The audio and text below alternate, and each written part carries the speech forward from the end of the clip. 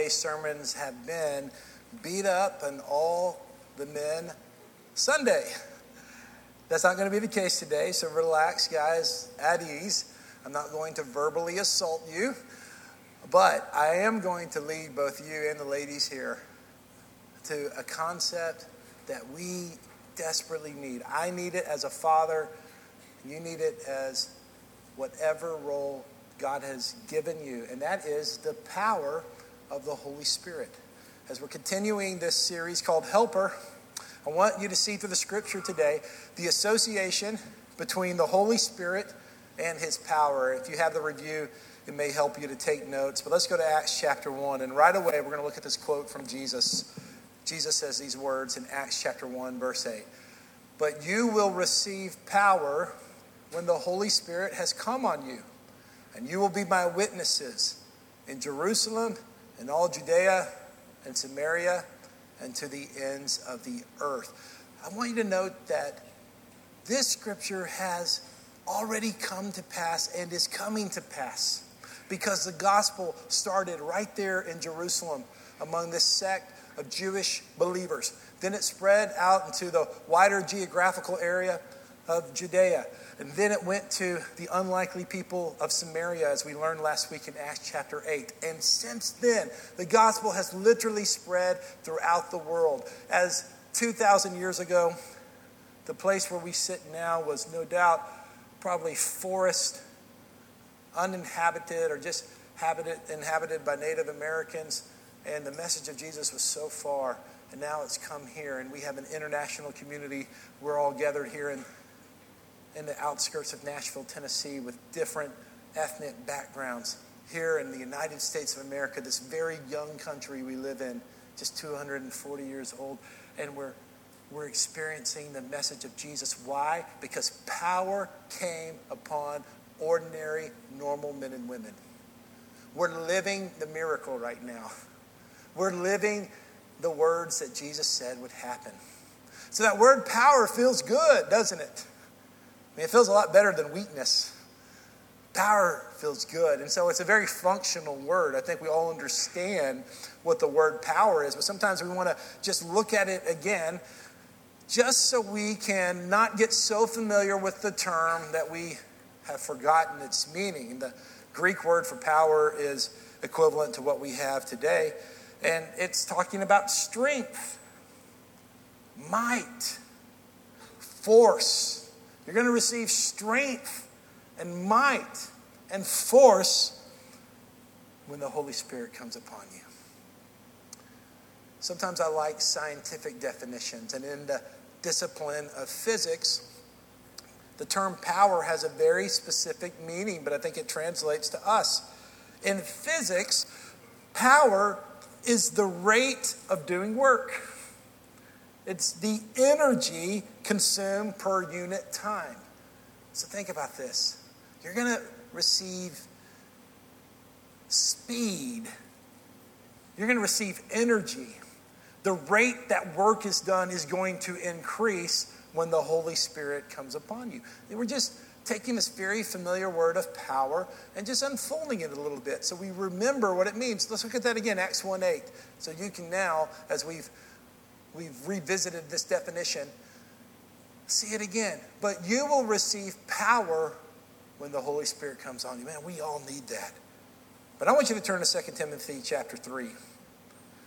Because I want you to see another aspect of power that has been characteristic of my life at times and is characteristic of really the society and culture in which we live. But know this, 2 Timothy chapter 3, verse 1. In the last day, know this, difficult times will come in the last days. For people will be lovers of self, lovers of money, boastful, proud, blasphemers, disobedient to parents, ungrateful, unholy, unloving, irreconcilable, slanderers, without self-control, brutal, without love for what is good, traitors, reckless, conceited, lovers of pleasure rather than lovers of God, holding to the form of godliness but denying its power. avoid these people. Well, I don't know about you, but when I read that list, you know who it reminds me of? Me.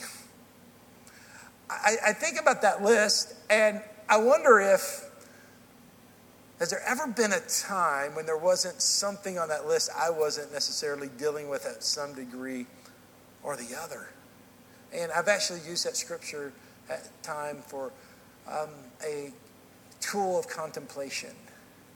God, where am I not allowing your Holy Spirit power? I think to affect my behavior. I think the bigger issue here is, who are we without the Holy Spirit's power?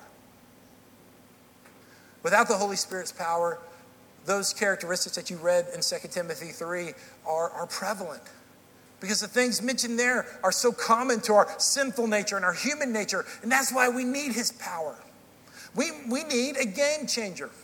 We need something that is greater than our deficiencies, greater than our personality, greater than our weaknesses. That's what the power of the Holy Spirit's about. So let's come to this conclusion, okay? If we're looking at this scripture, all right, the power comes from the Holy Spirit. In the last days, this second scripture says there'll be a lack of power because people deny the power of God.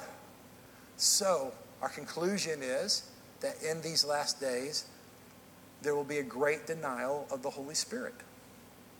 Because if the Holy Spirit brings power and people are denying spiritual power, people are denying the Holy Spirit. I think that's what Satan wants us to do. He wants us to cut the Holy Spirit out of our lives. And that's why so many people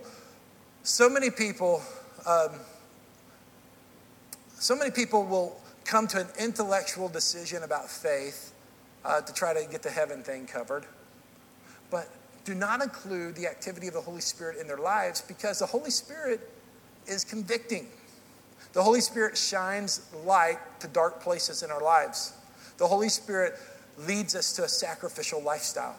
The Holy Spirit leads us away from selfishness, and it leads us into a life that exudes fruits that don't come naturally, the fruits of the Spirit. If we're going to follow God, it's less of us and more of Jesus manifested through the Holy Spirit. So I want to talk to you about power today. I want to talk to you about different aspects of power. And when I talk about that power, always remember the power comes from the Holy Spirit. First thing I want to do is I want to talk to you about, and you can fill in this blank, a message of power. And I love the scriptures we're going to share with you. We have a message of power. Romans 1:16 says, "For I am not ashamed of the gospel, because it is God's power for salvation to everyone who believes." It says good news. You know, the gospel is for the whole world, first to the Jew and also to the Greek. This is talking about chronologically, the gospel through Jesus was presented to the Jews and then to the Gentiles, those who are outside the Jewish faith. That's why we should never be ashamed of Jesus. We should never be ashamed of the gospel message. We should never be ashamed of the cross, because the cross changes everything. And the power of God is in the message.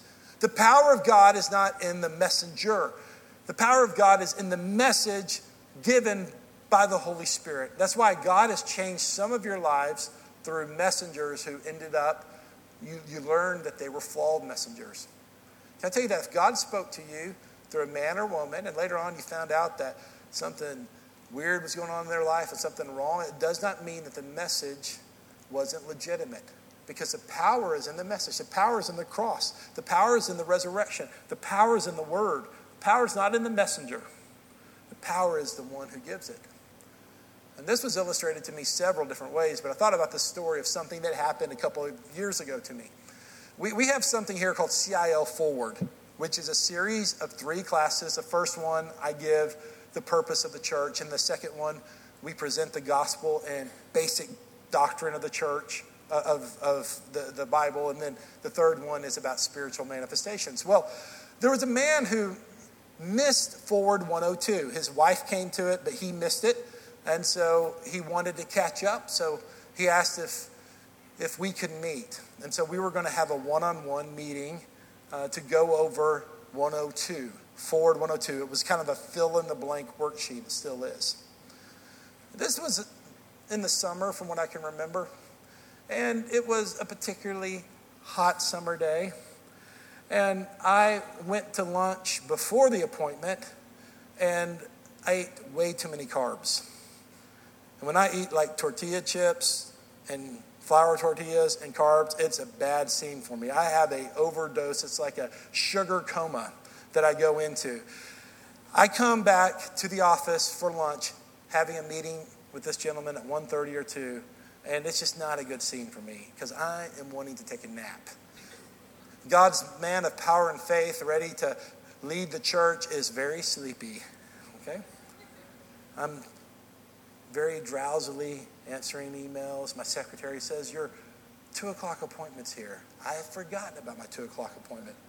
There was a man coming to learn about Ford 102. So I scrambled around and got the paperwork, got it printed, and we met together. And it's just me and him right there in the office. And I'm very, very sleepy. Very, very sleepy. So we start going through the content. And I'm giving him the answers to fill in the blank. And I'm literally thinking, this is the most boring moment of my life. I felt so sorry for the guy across the desk. I'm like, he's rearranged his day to come, and this is so boring. It's like, Jesus died for our blank sin, and we're both writing it in. Jesus came to heal our brokenness. We're both writing this in. And it's just, there is no energy in the conversation. I'm half asleep, and I'm literally thinking, this is so boring. This poor guy is having to sit through this lesson. I feel so sorry for him. So we get down to the part at the end where it says, if you have not received Jesus, would you like to pray this prayer? And there's a prayer listed. And so, again, I say, if you have not received Jesus, would you like to pray this prayer? Thinking this guy attends our church. I've seen him a few times. I'm sure he's a Christian. Would you like to accept Jesus? I look up, and he says, yes. And I think he must have misunderstood the question. So I get real specific. No, I'm saying here, like if you're not a Christian and don't know God and not sure you're going to heaven and you're eternally maybe separated from God, would you like to pray this prayer right now? And the biggest shock of my life, he said again, yes. So I said, well, let's pray the prayer. So since I'm so tired here, I decided just to read the prayer. I mean, I've got nothing, all right? I don't feel the Holy Spirit. I don't feel God. I don't feel anointed. I don't feel like a leader. I feel sleepy and bored. And this guy wants to get saved. So I read the prayer off the sheet, and it said like this, Jesus, I repent of my sin. And he repeats, Jesus, I repent of my sin. I ask you to come into my life. I ask you to come into my life. And my natural mind is thinking, this is lame. I hope I don't bore this guy to death, and he's not going to want to become a Christian. He's probably going to write some book someday that said, I tried to get saved, but the pastor was so boring, it didn't work out. And so I said something to the effect, as he's repeating this prayer that I'm reading to him, I accept you as my Savior. And he didn't answer. I'm thinking he fell asleep. So I said again, I accept you as my Savior. And then he said something with emotion. He said, I accept you as my Savior. I looked up, and he's getting emotional. Tears are starting to fill his eyes. Next thing you know, tears start filling my eyes. Holy Spirit came down in that moment. We finished the prayer. He gave his life to Christ. He's got saved right there in my office on a Tuesday afternoon. Not because I was on, because the message was right. Because the power is not in the messenger, the power is in the message. And the gospel message is powerful. You know what's cool about that guy? He's today back in the sound booth running media. It's Brian Ross in the back. So Brian, he's back there, huh? Before service, I told that story to Brian. It's like, I remember it that way. Do you remember it that way? He's like, yep, that's how I remember it.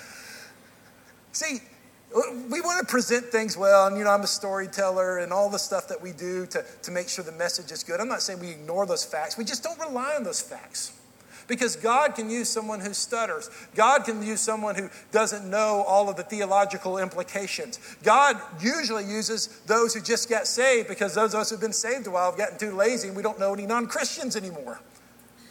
You see, that's who God uses. The power is in the message. There's power in the gospel message. The story that Christ sacrificially gave his life on the cross, that on the third day he rose again, that he ascended into heaven, he sent his Holy Spirit, he's coming again to judge the world and set the wrong things and make them right. That is a powerful message in every generation, every language, every style, and that's what we rely upon. And that's why 1 Thessalonians 1:5 says, our gospel did not come to you in word only, but also in power, with an emphasis on this energy, this might, this power. And it came in power in the Holy Spirit and with much assurance. Other translations say conviction. And then the moral authority is mentioned here. And you know what kind of men we were among you for your benefit. So yeah, there does need to be moral authority behind our words. 1 Corinthians chapter 2, verse 4 and 5 says, my speech and my proclamation was not with persuasive words of wisdom. And let me just say this before I continue to read that scripture. This is written by Paul to the Greeks in Thessalonica, or in Corinth. And Paul was an educated man. Paul was a philosopher. Paul went toe-to-toe in Athens in Acts 17 and other places debating philosophy. And so it's not that he didn't have the capacity for that. It's not that he didn't have the intellect for that. In fact, God used Paul in a particular way through his education. He used Peter in a particular way through his trade as a fisherman. But Paul didn't rely upon those things. God used them. He said, my speech and my proclamation were not with persuasive words of wisdom, but with a powerful demonstration by the Spirit, so that your faith may not be based on men's wisdom, but on God's power. See, this is the life-changing activity of the Holy Spirit. The Holy Spirit's power does what we can't do. The Holy Spirit's power does what human words can't do on its own.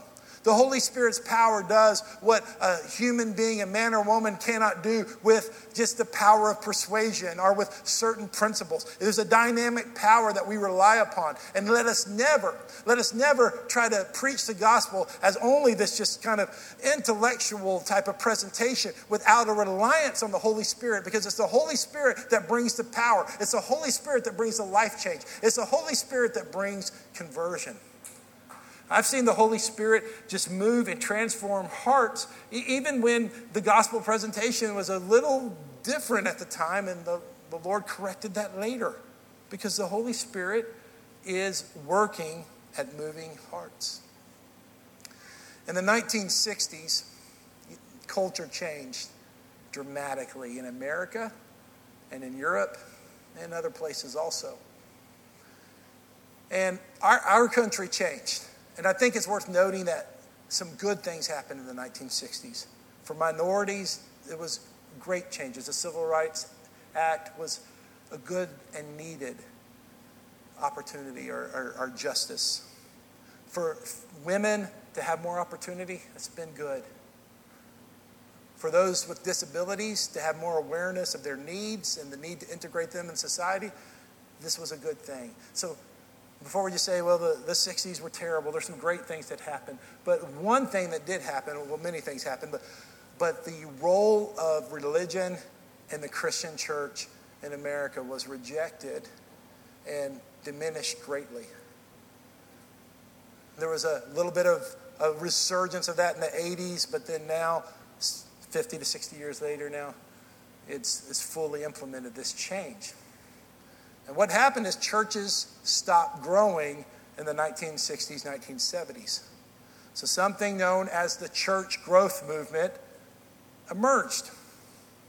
Denominational officials began to hire consultants, many from the business world, some from the seminaries, and they began to analyze why churches weren't growing. They began to look at churches that were growing. What were they doing? They were doing things like finding really good locations in the suburbs. And they were doing things that we benefit from today, like making sure bathrooms were cleaned and smell good. People tend to like that. That is a good thing that happened from the church growth movement, that we realized kids need to be checked in safely. And Room temperature needs to be good. Those are all things that were helpful. But when consultants begin to run the church, and then all of a sudden conferences started that were all about technique, and this cottage industry was developed where it was talking about principles and steps that may or may not have anything to do with the Bible. Just apply these and your church will grow. And this was the era I was born into, and this is the only thing I knew about church as I grew up and began to seek God's will for ministry. I've already recognized there were some positive things to that, but there was also some negative ramifications of this shift. Since 1990, church attendance in America has fallen significantly. Statistically, it has. Many less people are attending church than once did. And it's from 1960s roughly to 1990s, it was just stabilized, and there's been a sharp 10 to 15% drop at that time. One of the reasons that hasn't been a more dramatic drop is because of globalism, because the ethnic churches of people who have come from other countries are actually growing more than the traditional American demographics. So our country is a little bit in trouble. As I mentioned last week, other parts of the world, revival's happening. Other parts of the world, church is growing. But our church is, our country's in trouble when it comes to church growth. And the techniques that we're using to grow, and they're usually just causing transfer growth. So what are we going to do? Because we're not going to out-slick Hollywood. And we're not going to outperform Broadway. We're not going to out-tech the Silicon Valley. And it's okay to learn from those entities because the earth is the Lord's, and techniques and knowledge from those segments of society are not evil in themselves. They're a-neutral. We can take those and we can use them for the kingdom. The church needs something today to do the work of evangelism and discipleship. And what we need is power. That's why I want you to write down, secondly, a church of power. God's calling a church of power. 1 Corinthians chapter 1, verse 18 says, "For the message of the cross is foolishness to those who are perishing, but it's God's power to those who are being saved."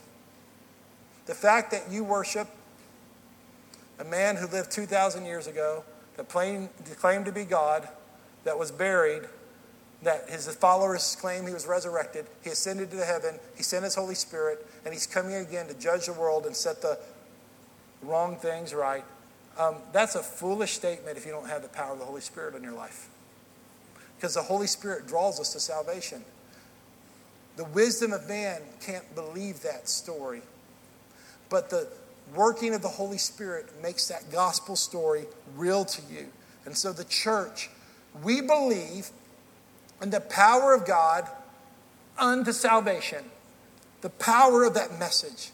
And that's why we need to be a church of power. We need to be a church that prays for God to do what only God can do.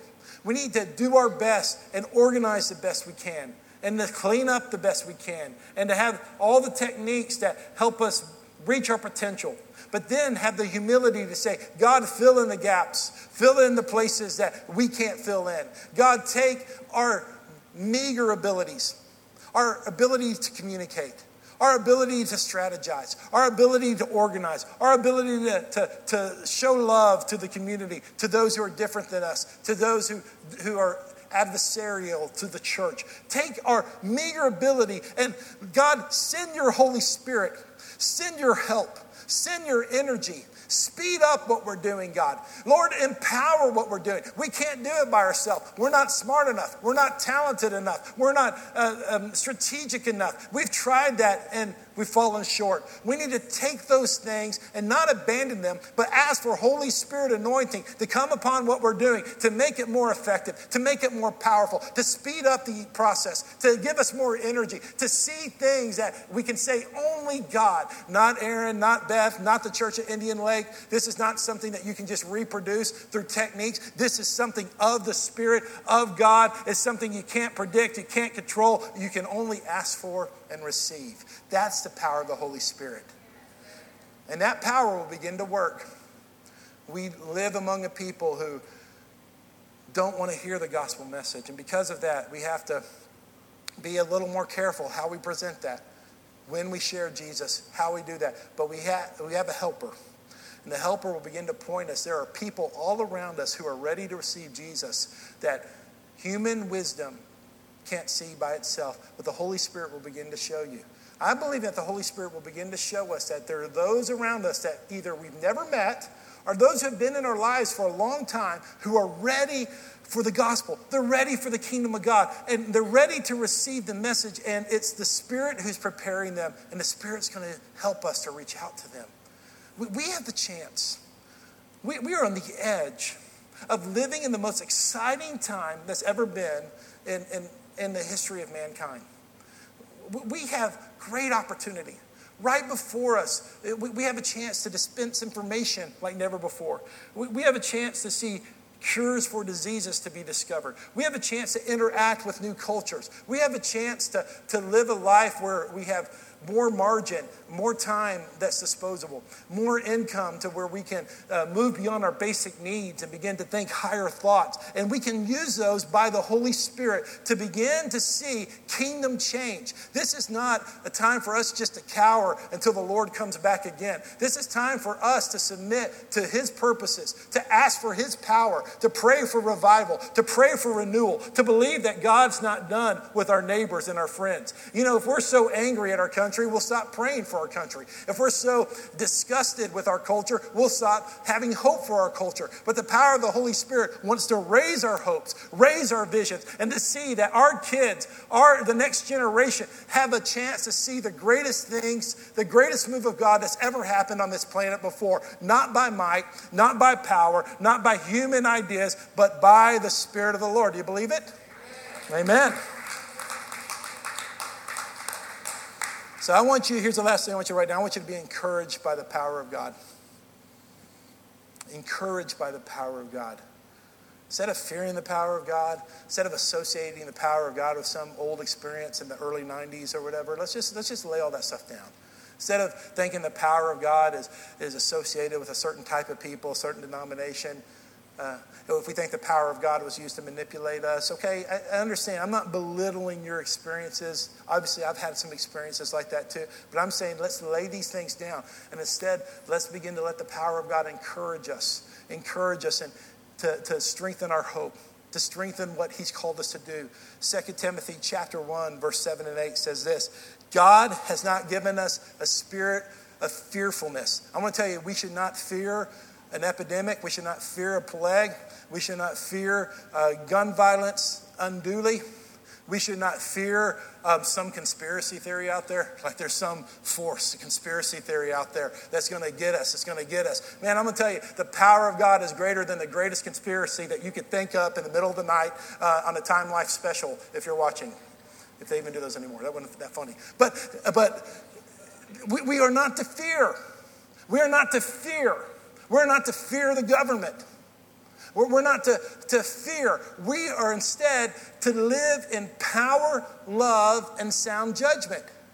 So don't be ashamed of the gospel. Don't be ashamed to testify about our Lord or of His promise. Instead, share in suffering for the gospel, relying on the power of God. And one thing I do want to encourage some of you specifically today who are in seasons of suffering. And I want you to know that the power of God is there to help you in your suffering. I believe that it's not we won't suffer forever. I know that scripturally when he comes again. And I think that there are times when we have seasons of suffering, and God's power has not abandoned you if you're in a season of suffering. He's going to help that season to cause the gospel to come forth. This is what the scripture said. Sharing the suffering for the gospel, relying on the power of God. That means if you got overlooked for a raise because you were standing up for conviction, that's a form of suffering. And God's power is on you because you did that. If that means that there's been some level of social ostracism, financial loss, that suffering, the power of God is on you. And don't compromise. Don't let go of your convictions. Don't take that shortcut, because any temporary suffering is not worth comparing to the glory that awaits us. And he can help us in that area. Ephesians 3:16-19 says, I pray that he may give you everything. I pray that he may grant you, according to the riches of his glory, to be strengthened with power in the inner man through his Holy Spirit. That's one of the reasons we gather as God's church, when the power of the Holy Spirit is here in the preaching. It's in the worship. It's in our 242 groups. It's there to strengthen you. When we begin to pray, we begin to pray for one another. We begin to take our needs to the Lord. And I've been in some small groups lately where someone's sitting in a chair. We just gather around, hand on the shoulder, hand on someone's head, and we begin to pray for the power of the Lord there. Just the encouragement of the Lord. How many know that spiritually there's strength from the Lord that comes when that happens? There's strength from the Lord when his body gets together. When we begin to sing some of these same lyrics together, we can sing them by ourselves. But when we sing them together, one heart, one soul, the power of his presence. When 2 or 3 are gathered in the name of Jesus, he's here. The power of his anointing here. We gather, we gain strength with his power. The inner man is stronger. We come together because the inner man is strengthened by his Spirit, and that Jesus, the Messiah, will dwell in our hearts through faith.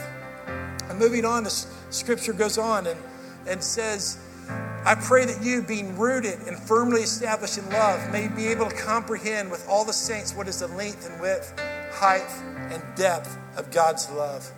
To know the Messiah's love that surpasses knowledge, that you may be filled with the fullness of God. Would you stand with me? We thank you, Lord, for your presence here. We thank you, Lord, for your presence here. We thank you, Lord, that you're the helper. We thank you. I want to share one more scripture with you why the Lord wants to encourage you today. Romans 15:13 says, now may the God of hope fill you with all joy and peace in believing, so that you may overflow with hope by the power of the Spirit. Is that not a good scripture for us today? You know, there's a lot of reason to lose our hope today. But I like those words. Joy and peace and hope, that's in the kingdom of God. Not by what we see, not by what we know, not even by what we experience, but by the power of the Holy Spirit. I know some of our levels of hope is very low. Can I tell you that low level of hope you may have, the power of the Holy Spirit is going to come on that. And the power of the Holy Spirit is going to raise that level of hope. And new hope for your family, new hope for your marriage, new hope for your children, new hope for your finances, new hope for this state we live in, new hope for the city of Hendersonville, the city of Gallatin, new hope for our school systems. Some of us who are in the education field, we feel like maybe we've lost a level of hope of what God's doing in our schools. Let hope arise by the power of the Spirit. That's what he wants to do. Let's just begin to ask for the Lord to come in our midst right now. It's been a long time for some of us that we've asked for the power of the Holy Spirit.